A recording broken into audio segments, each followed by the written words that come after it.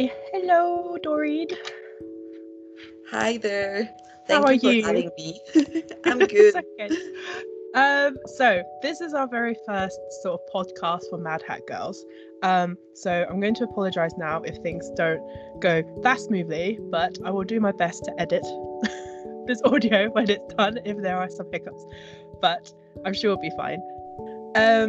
So today we have Doreen with us. And I've known Doreen for 4 years now. Can you believe that? Oh Oh, my god, I've known wow. you for 4 years. That's crazy. Yeah, it'll be 4 years in September. Yeah, and Doreen and I studied together back in 2016, and we did a master's in contemporary curation together. And Doreen is now, you're quite a few things. You're a digital curator.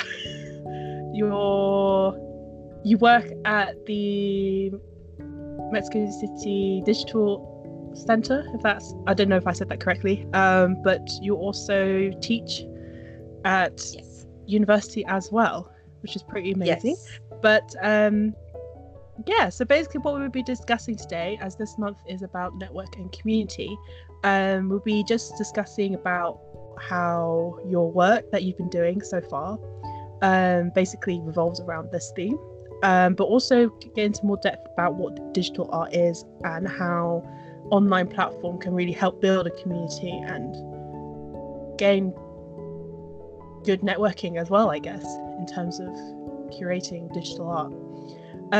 So Doreen, do you want to introduce yourself and maybe explain what anti-materia is as well? And Yes. maybe just briefly just say what else, like as I said before, like you do teaching and yeah. Do you want to go for Yeah, it? sure. Yeah, well, thanks again. I'm very happy to be the first, part of the podcast that you'll be releasing. I think that what you've been doing with Mad Hat Girls is amazing, and definitely now, when we need to connect closely to each other beyond, physical boundaries, I think it feels much more important than ever. So yeah, I think it's interesting to be talking about this. But yeah, like you say, I've been working with digital arts for the past 5 years now. Yeah, that's a lot. And so yeah, I started with a small project that's called Antimateria around 2015. So yeah, 5 years ago, where I started doing this research about digital arts in Mexico, and especially what was going on in terms of production, in terms of opportunities for artists, and in terms of the topics that were urgent to be in a way approached by these means. So it pretty much started as an information platform. It was something very, very simple. I put together a series of profiles of artists that I started interviewing and talking with about, what's your artwork about, what do you do, why are you interested in working with digital tools, and that kind of questions. And I think within those conversations, everything started to take shape into a whole different thing that was not only an information platform, since most of them were very, they were very happy that this was going on, but then at the same time, they felt that this was not enough for them to, to understand properly what was going on in Mexico as a whole, since it's a gigantic country. So, so from there, I pretty much started thinking about, doing exhibitions with these artists. But then again, at the moment, I had no experience or knowledge about any curatorial practice at all. So yeah, I did these masters basically in order for me to be able to gather the experience and the tools that would allow me to eventually become a curator. And I was already very much aware that I was interested in digital arts. So I think from day one, within this master's degree that we took together, I was already very much invested in what this means for digital arts and digital processes, and especially screen-based art, which sometimes feels very hard to translate into physical spaces. And, I was also wondering whether or not an online-based exhibition would sometimes be much more compelling than a physical one, and why. So yeah, that's how Antimateria started, and then I started doing, of course, some exhibitions online, offline, and hybrid space. I would say I very much, well, at first I was very interested in understanding what happens with online curation, but I think it was I don't know, like an obvious step for me to start considering these hybrid exhibitions that have physical components as well as digital components as a key part of my practice. And then later on, I started working at the Digital Culture Center in Mexico City as a curator for the center, which is where I'm working currently. And yeah, I am also lecturing at the BA in Digital Arts and at the Masters in Visual Studies. So yeah, I've been doing quite a lot for in the past 3 years, but everything has always been, well, revolving around, digital processes, networking, materialities, and everything in between, really. So yes, I'm very interested in thinking about, building new interfaces for us to both, on one hand, exhibit digital art and art in general, but then at the same time building a community from there and building a conversation from there, especially since I think it's very interesting space to, to get to know other people with other backgrounds and with other interests, and sometimes I think with online exhibitions, what I think happens a lot is that there might be an easier way to approach different audiences rather than just when you have like a physical space with an exhibition. You have to actually bring people physically over to see, if they might be interested in some of these topics, or to see if this is something that they might consider doing on a on a common basis, on a daily basis, or at whatever, like just to add to their daily lives. And when you go online and in a way approach these different audiences, I think it has a very different approach to them. They can either just close the browser or whatever and be like, yeah, I don't know what this means and I don't really like it, or they can be like wondering other things about this or considering other things that might not necessarily be obvious.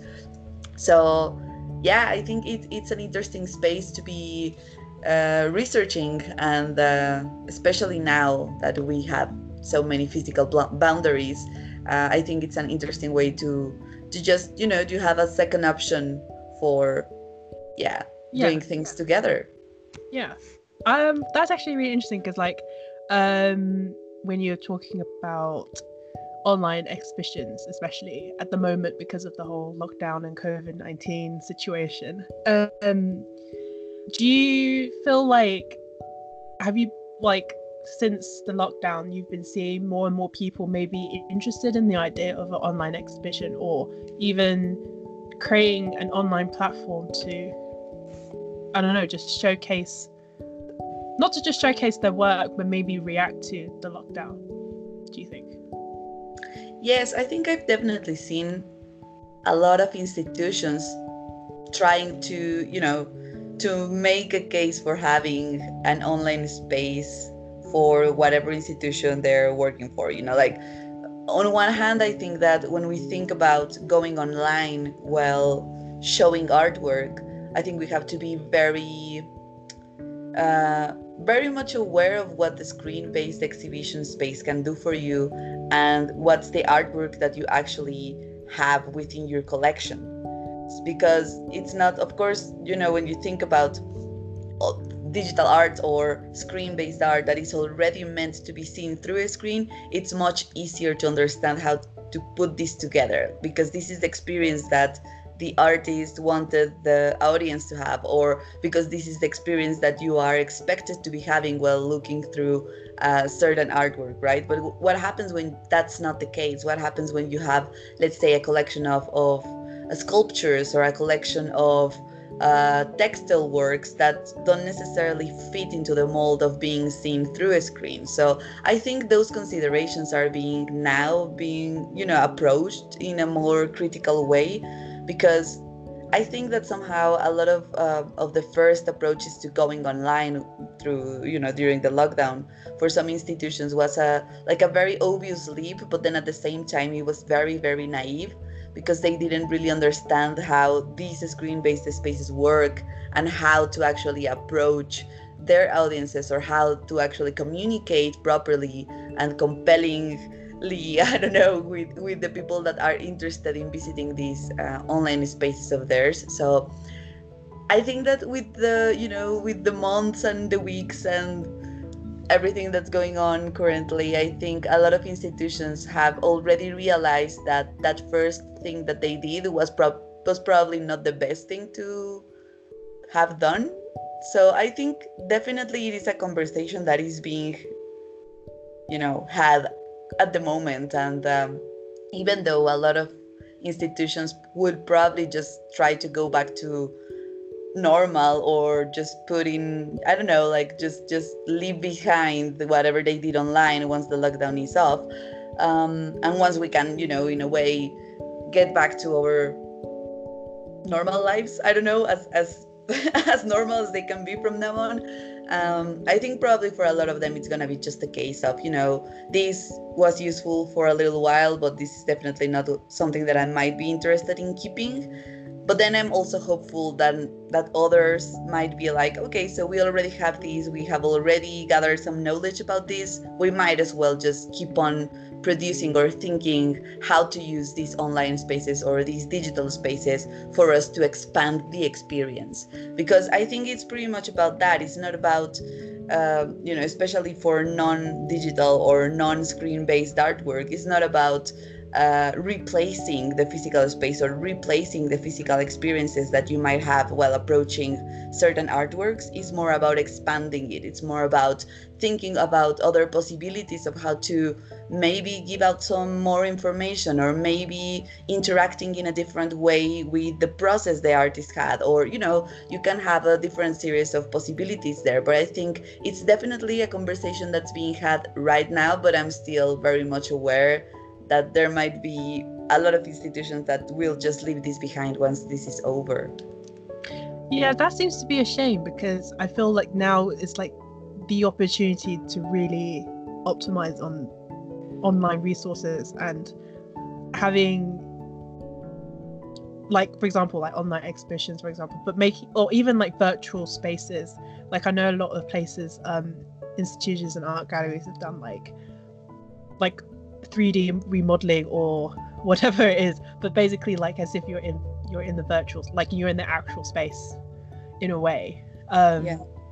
But I hope in the future, like once things are back to normality, whatever that is, that they'll continue to maybe think about using the online as a platform to, I don't know, to be more accessible for people. Because it's interesting you said earlier as well, because it reminds me of the project we did, White into Green project that we did at uni, about like the physical and digital realm. Like as you were talking about the sculptures, like sculpture, for example, now like it's interesting, like when you see it in like a digital space, like is it still a physical piece that you can experience the same way when you're actually seeing physically in person? I think that's a really interesting idea and thought to think about, because how can our institutions and artists themselves really, how can they almost adapt to being in a digital space, if you know what I mean? Yeah, definitely. Yeah, so cool. Thank you for that. That was really cool. That was really interesting. So the next thing I was going to talk about is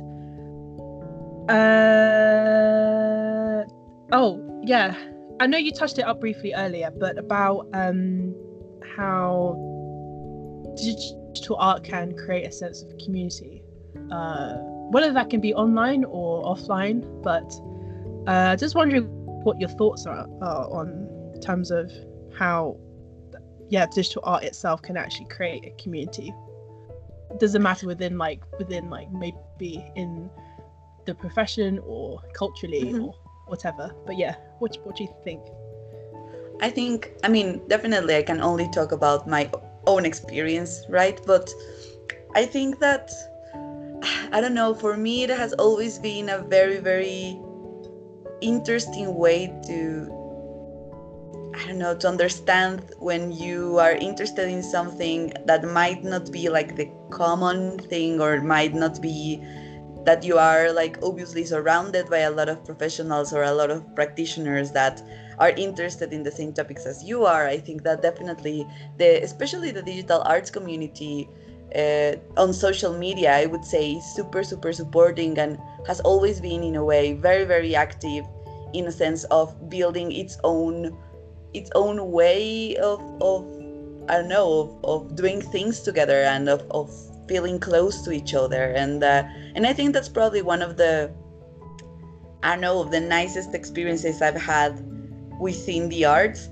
I don't know. I mean, maybe this is a bit anecdotal for for the conversation, but when I started doing antimateria, a lot of people were like, "Oh, but so you already have like some contacts in the art world, right?" And I was like, "Well, no, I did a BA in architecture, and my parents are not close to the arts whatsoever, so no, like, see, I have zero contacts." And for a lot of people that I knew that were also interested in the arts, and that had like something going on there, for a lot of them it was like, "Oh, well, you need some contacts, like, oh, you need some people that might, like, I don't know, like, make a space for you within this community, or that would, like, I don't know, like, give you closer to the people that you want to meet."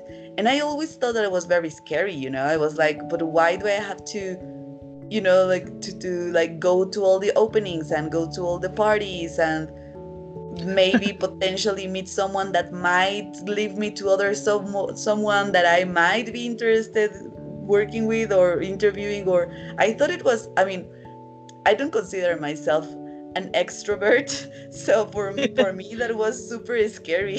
So I was like, but there should be a better way, right? Like, we have the internet. There Yeah. should be like a better, easier way for me, that I don't feel comfortable with approaching someone that I don't know and just be like, "Oh yeah, I love your work. Like, do you want to work together?" I don't know. I thought it was, I don't know. I thought it was very scary. So when I started working with digital artists in particular, so I tried that first, right? So I tried approaching them through email, or maybe through their Facebook accounts or through their Instagram accounts or whatever, and they were super responsive from day one, and they were all super nice, and they were all like, "Oh, so you're interested in doing this and that, then you should meet my friend.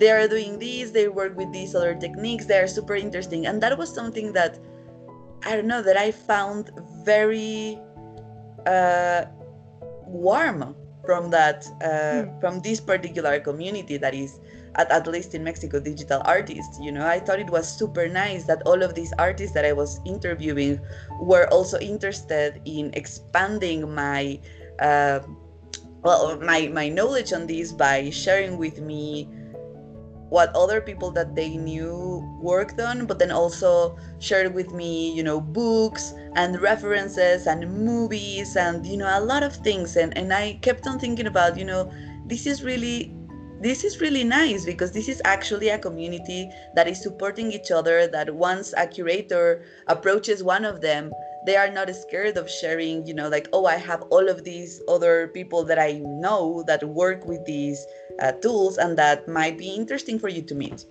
And I think pretty much Antimateria was built from that, was built from, I approached one artist, and then that artist led me to another, and that one to another, to another, to another, and eventually all of these, like, literal web of people being like woven together because of their own experiences and because of their own interests. I thought that was a really, really nice way of thinking about a community.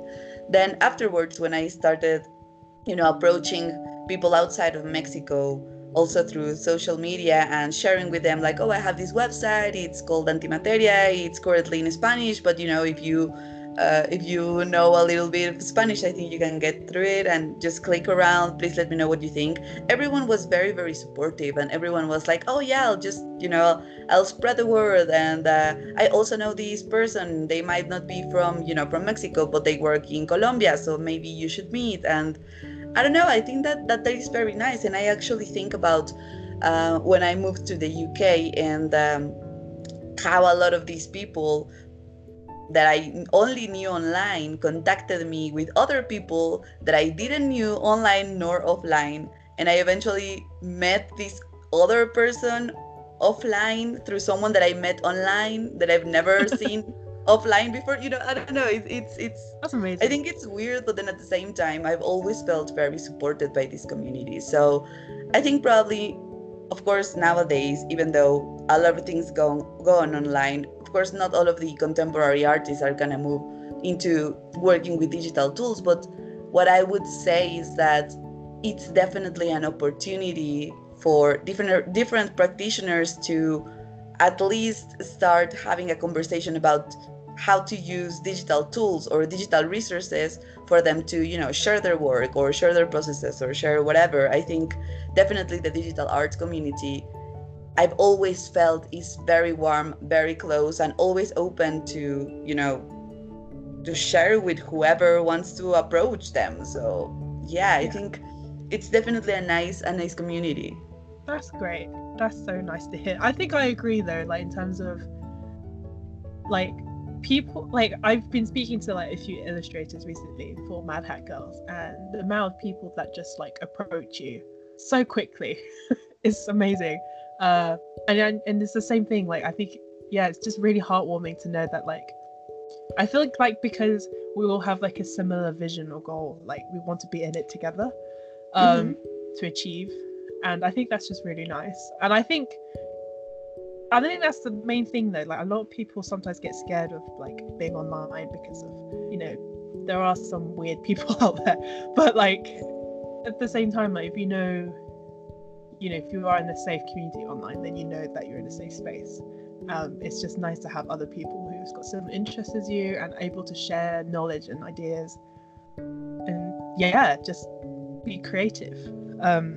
That was actually my next thing, but you already answered it for me. So I'm not going to ask that question. It's basically about like collaborating with people.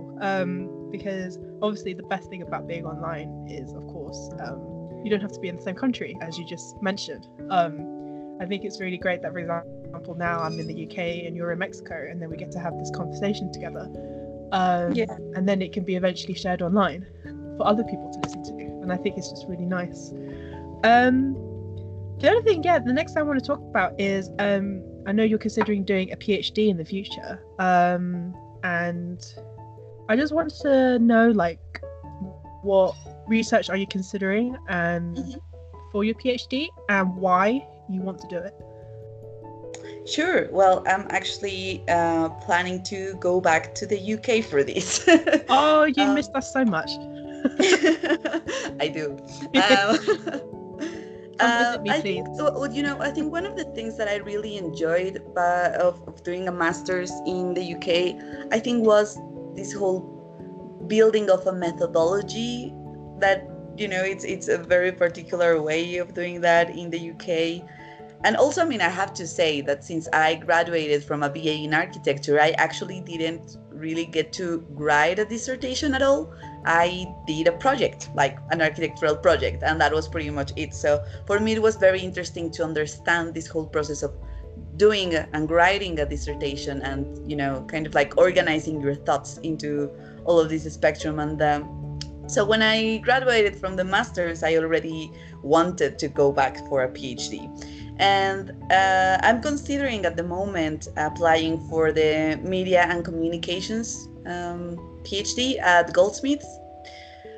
So I think when I started writing my PhD proposal like 3 years ago, even before graduating my master's, I already knew that I wanted to go back for more. So eager, that's great. At first, I thought it was going to be something regarding, curatorial knowledge or curatorial practice or something in between that.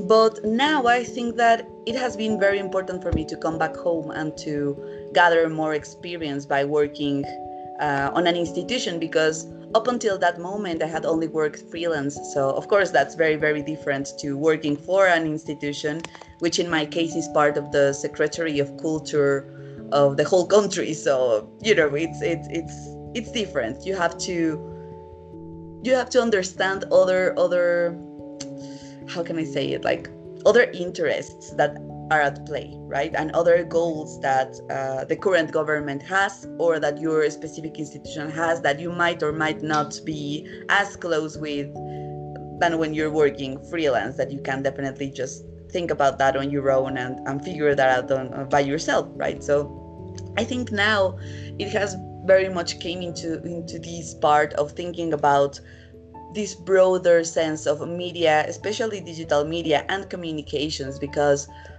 I've been very interested in thinking about also accessibility for the past years. So, I mean, even though Mexico is a very, let's say, connected country when it comes down to the internet, then at the same time, we still have like a large amount of people that still have no internet access. And then other thing that I realized when by being here is that most of the people that access the internet, they do that through their smartphones, not through laptops or computers. So that means, for me at least, as a curator in Mexico working with Mexican artists, that if I don't consider the interface, that is very, very different, in terms of the scale and also in terms of proportions that you have while looking at something on your smartphone, and I'm only thinking about something that you see through a laptop or desk computer, it's not gonna work. So I've been thinking a lot about how can we build these interfaces, because it really comes down to that.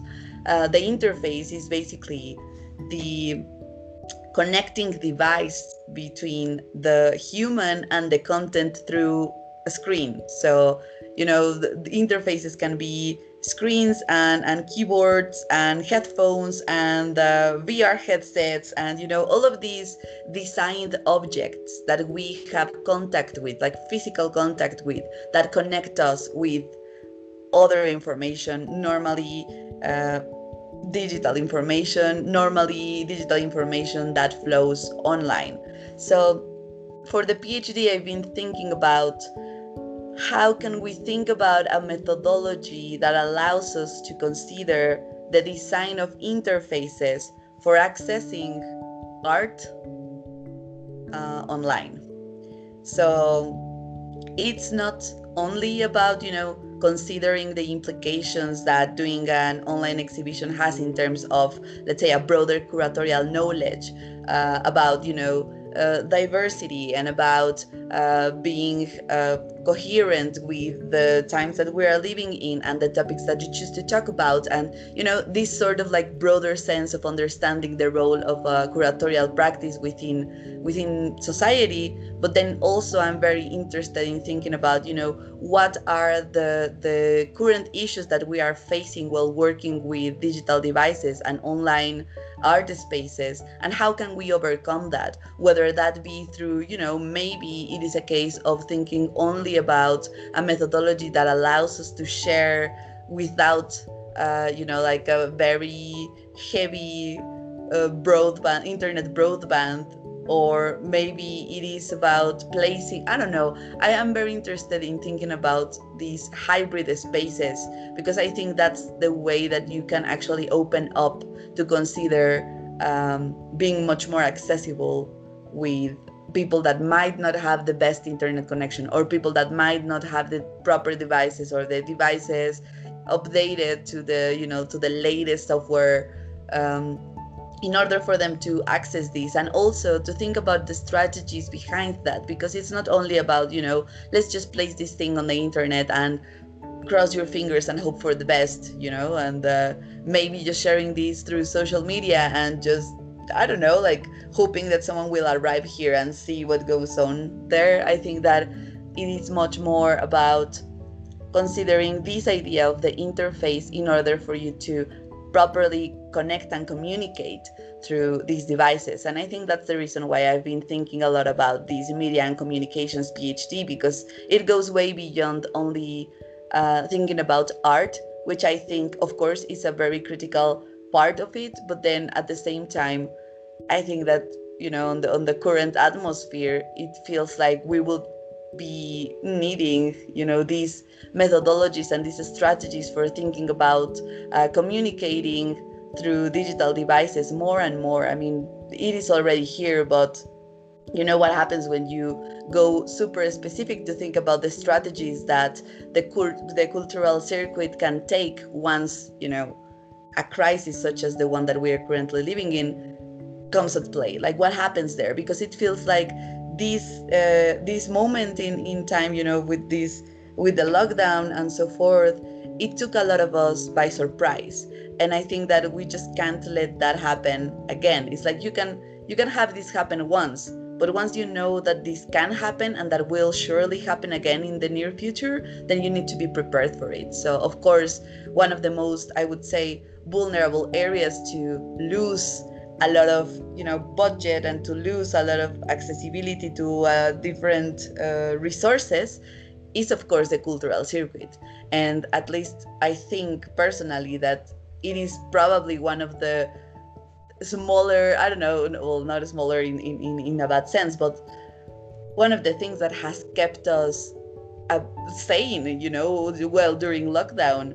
Like, the culture has definitely played a big role in making us feel a little bit better about the times that we are living on, or to considering and critically thinking about what's going on, and to maybe even reconsider what you can do, in order to make things better, or to work on something that you have already realized that is not working. And I think, if we do not consider these strategies while thinking about the potential strategies that we need in order to face this sort of problems in the near future, then we will be lost.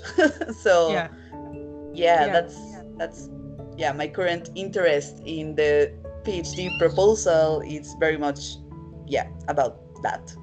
Oh, that's really interesting. I feel like you've been thinking this sort of idea since I've known you, when I was at uni with you. Because I know you already had this sort of concept in your head, and now I'm so happy that you finally, or it's almost materialized, like what you want to research, and I think that's really exciting. And I think you're right in a way, not right in a way, but I think what's really interesting is the idea of accessibility, and like in terms of, like, as you said, like with the lockdown being a worldwide thing, like every single person is affected by it. And the idea of like how we can make, as you said, resources and information more accessible. I think that's just really interesting.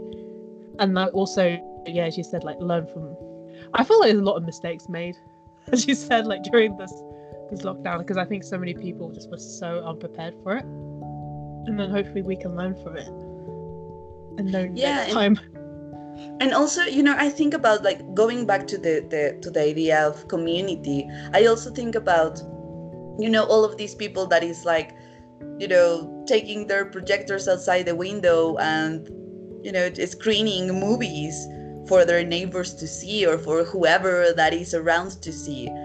Maybe this sounds like a very obvious strategy, or maybe, I don't know, it's also like a tiny bit cheesy if you think about it, but then at the same time, it builds a sense of community, it builds a sense of care, it builds a sense of, of sharing with others is important as well. And I think, when you put these tiny things together, that is like an interesting way to mitigate loneliness as well. Then you understand that there's a big potential there for you to expand when thinking about these devices, and when thinking about in this case, for instance, a screen-based whatever being projected outside the window and sharing with others. Then again, it does sound obvious, but it has been super helpful. So what if we are better prepared for other ways of sharing with others? I think it's important. Yes, absolutely. Also, that sounds amazing. Having a projection outside the window. I'll be down for that. That sounds great. I know. Okay, so obviously the other role that you have, which you said at the beginning, is you are a lecturer. Is it Yes. how many courses? Two different courses, or was it one course? Well, I currently have 4 courses. Four.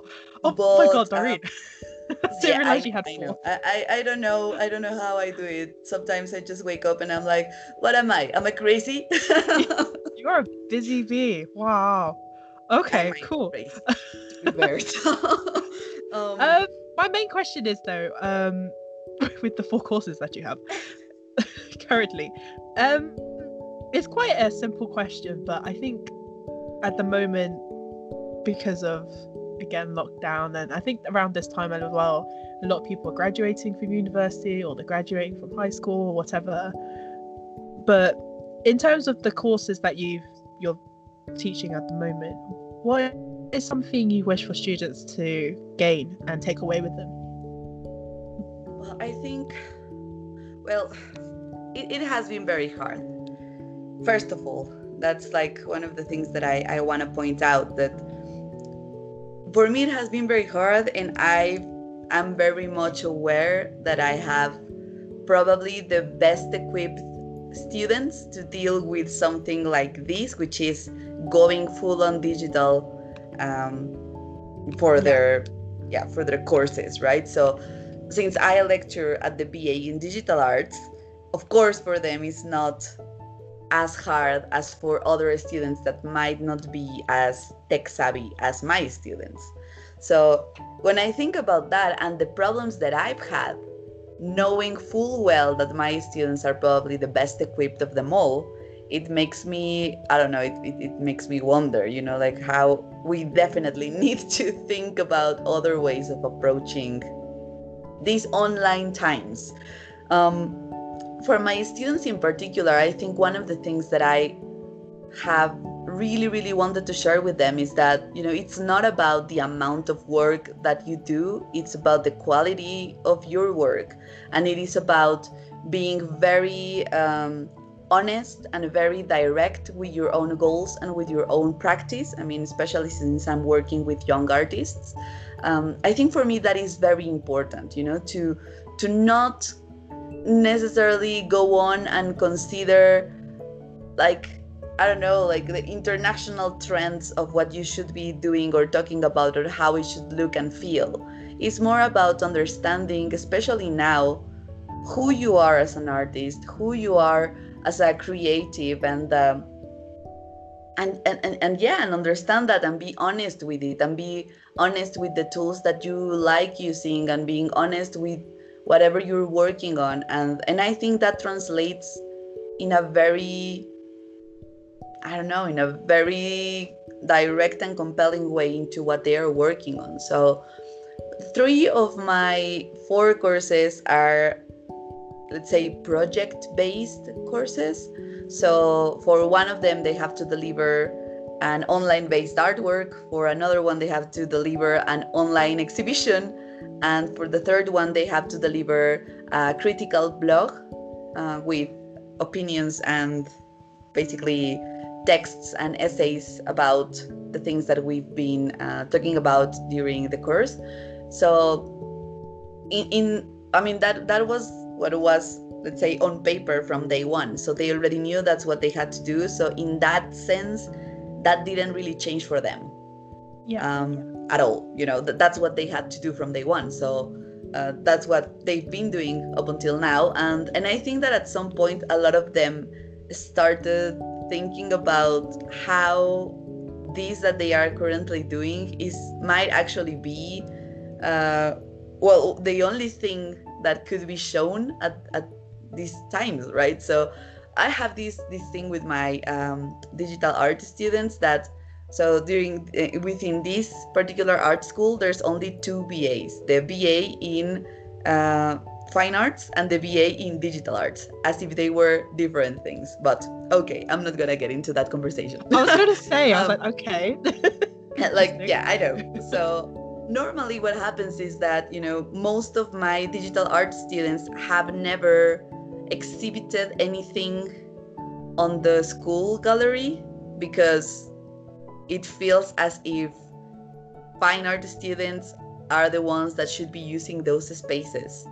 And this is not this is not an idea that comes from directives or teachers, or it's not that. It's just a case that they feel, that there's this, I don't know, like separation in between what they do and what the fine art students do, and that probably what the fine art students do is more deserving of being exhibited in the school gallery spaces. I don't know.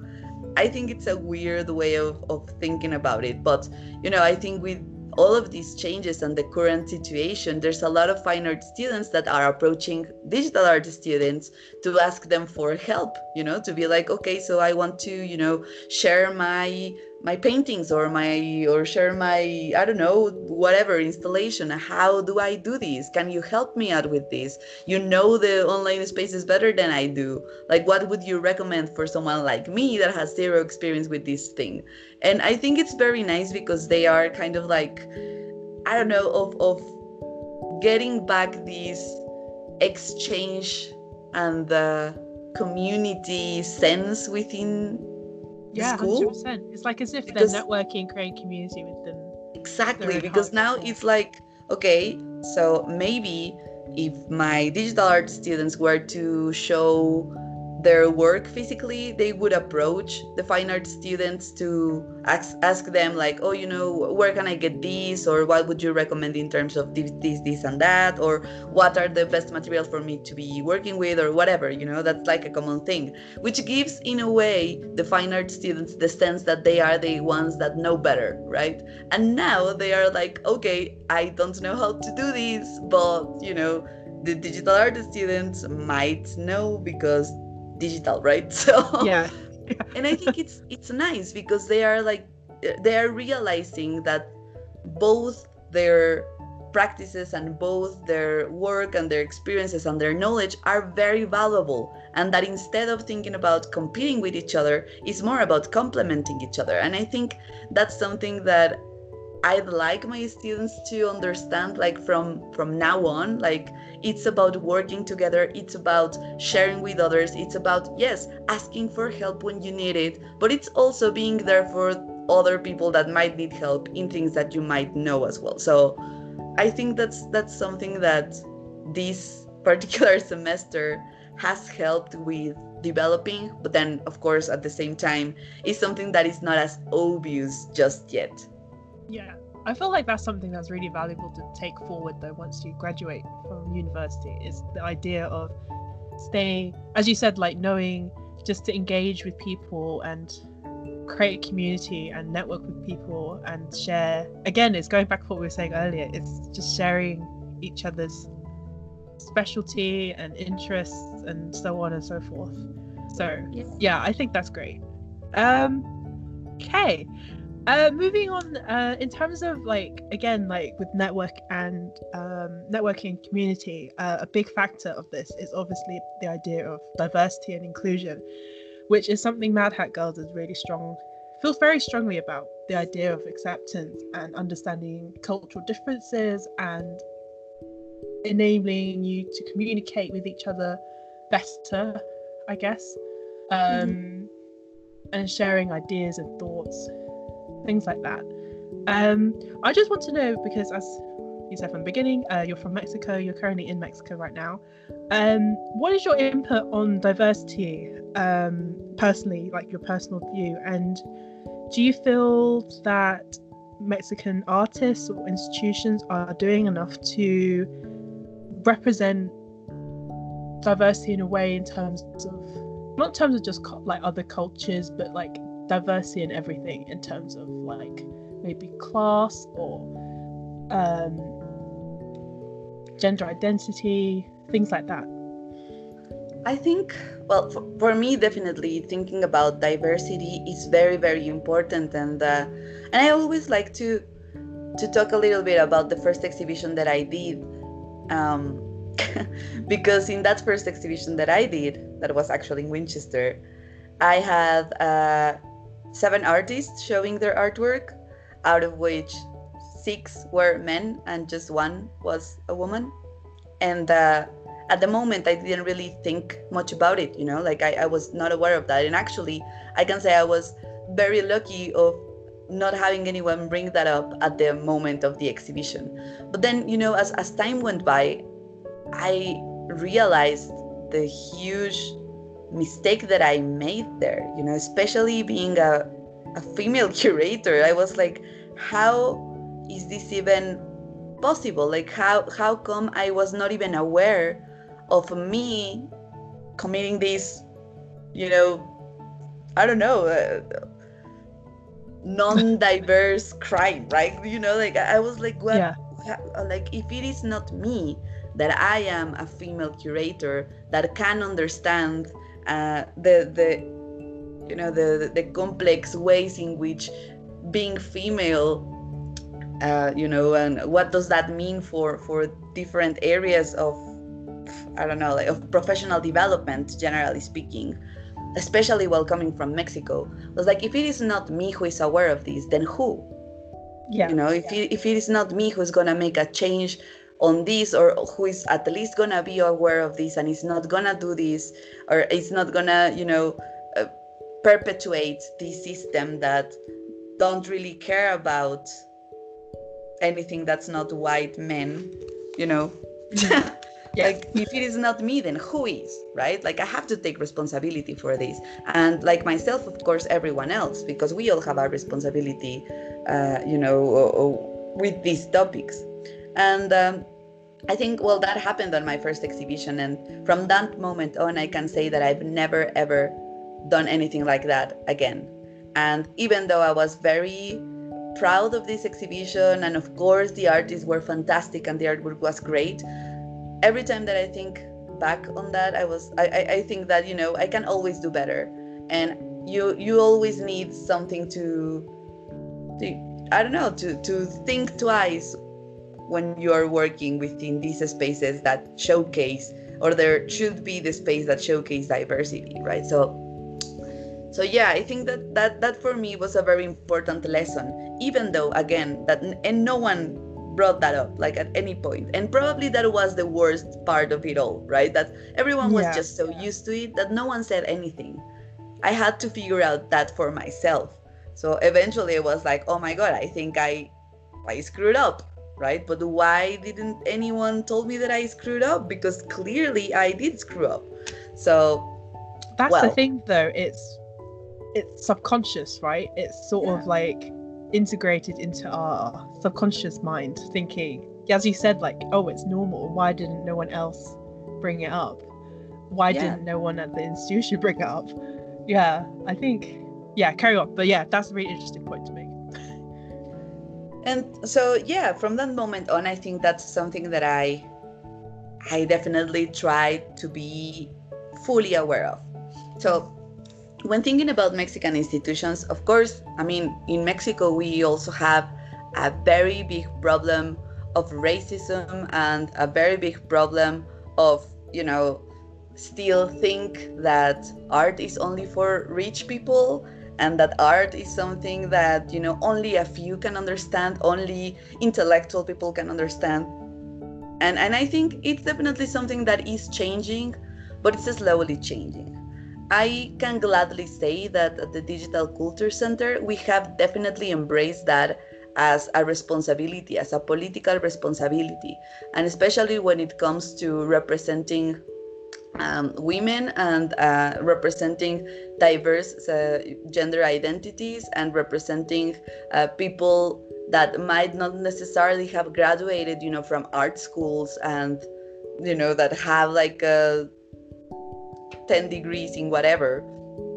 So we've had, I think, 2 or 3 projects that have developed while I've been working there, that have been important for me, and important for, for me to understand the importance of having a stance on this. So one of these projects is called Patsakua, and this project is a series of electronic literature pieces written in different local languages. Like Yeah. I don't know how to say that in English appropriately, but Dialects. well, yeah. I mean, all the smaller communities that still keep their own languages, like from pre-Hispanic times. Okay. Um, Yeah. so it's small communities that still keep these, and it's definitely something that a lot of people is very scared that is eventually will disappear, because every day less and less people talk you know Mayan, or talk Zapotec, or talk Nahuatl, which are like some of these languages that are still very present in these communities, but these communities are very small and very much pushed aside and very much pushed into, you have to learn Spanish, if you want to basically be part of the society. So this project is a series of electronic literature pieces that are written in different languages from these smaller communities. So I think that is a very nice project. And also we had, for the Women's Day in March, we had a manifesto that was launched that's called the Mutant Manifesto. And I think that was very controversial, because so we adopted last year the inclusive language for everything within the institution, like from internal communication to external communication, to the way that we write our official letters to the Secretary of Culture, to everything. And that was, wow, that was a wild conversation. um, there's still a lot of people that, when we post things on social media, that's written in inclusive language, which means basically adding an X instead of an O or an A. In Spanish, when you want to differentiate between male or female, you would say, you would change the word. So instead of choosing to change to O or to A, we chose to use an X, which is very common for inclusive language in Spanish. Um, but of course, you have a lot of people who is like, how come an official institution is promoting this? This is a language aberration. This is awful. Like, who is the people behind this? Why are my taxes going into paying these people who don't even know how to write, and that sort of thing? And I find it hilarious, to be fair. But Wow. but yeah, I mean, that was very controversial, and we launched this manifesto, which talks about that, and which talks about, in a very, I would say, in a very poetic way, which talks about how language needs to adapt to new times, and that language is as a living entity that changes with society, and that we definitely need to rethink our approach, especially in a country such as Mexico, that is so violent towards women, that is so violent towards other gender identities that are not the binary established ones. It is very important to start talking about this, and to have the hard conversations about this. So one of the ways that we have chosen as an institution to do so is to adopt inclusive language. So I think that, generally speaking, about institutions, a lot of Mexican institutions are doing these small political changes within their own structures, but I would definitely say it's something that's quite new. So it's not necessarily the normal, or it's not necessarily the conversation that you would have, like with all of the institutions, in terms of, are you aware that your exhibition is only men? Are you aware that, this, and that? Are you aware that you might not be inclusive for all the people that like to, join your institution or whatever? I think it's definitely new, but I'm hopeful, because I can definitely see, at least from where I'm standing, that there's a change, a heavy change. Like, yeah. And I think that's the important thing. But yeah. That's that there's a recognition of a change, and that, as you said before, like, it's a slow progression, but at least something is now being done, even though it's not as quick as maybe you expect, but something is happening. But that's really interesting though about the idea of language, and how we should adapt, as you said, to nowadays times. I think that's really, really important. And also not to forget, like, as you said, like people's old dialects, like from way back. It's very similar to like in China, for example. Like I'm from villages. Well, my family are from a village up in Hong Kong, near the border of China, and it's called Hakka. Hakka is very old, very, very old, but it's the same thing. Like that's also dying out. But yeah, I find that really, that's really cool. The way also now you've got an institution that you work for that represents, diversity and inclusiveness, and I think that's really, really, really, really important, especially in terms of, again, like the idea of creating community.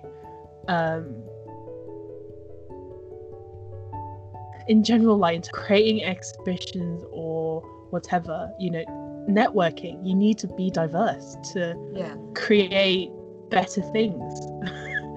And definitely, I think if there's no diversity in innovation, then there's no innovation. 100%. Then what's the point?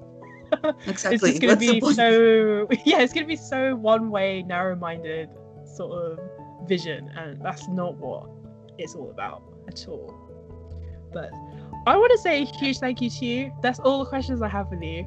But it was so interesting. Like because we haven't actually spoken in quite a while, and it was really, really nice catching up with you, and also like just hearing your thoughts with everything going on at the moment, especially because of lockdown and like weird times. I know. And I just really, really appreciate you coming on to our first podcast. And what we'll do is we'll also write. I'll also write a little blog about this podcast as well, and I'll link your website, Doreen's website, and social media feeds, all that jazz on there as well. Do you have anything else to say, Doreen? No, only that. Well, thank you so much for inviting me. It's been a blast. I've had a lot of fun, and it's been very nice catching up with you, Anthea, and being part at least of this small community. The Mad Hat Girls community, and I think it's definitely a community that will expand. So I'm very happy to be part of it. And we are so happy to have you. Again, thank you so much. Like if no one knows, well, I'm going to say it, but Doreen has like been such an amazing person since I met her at uni. And I've learned you're such a clever person. I always say this to people, but Doreen is so smart. And all the things that we discuss is just so fascinating. And I hope other people, when they listen to this podcast, they'll feel the same way. So thank you. And next podcast will be soon, hopefully. And it will be with another artist. And that's it. So thank you, everyone, and bye-bye. Bye.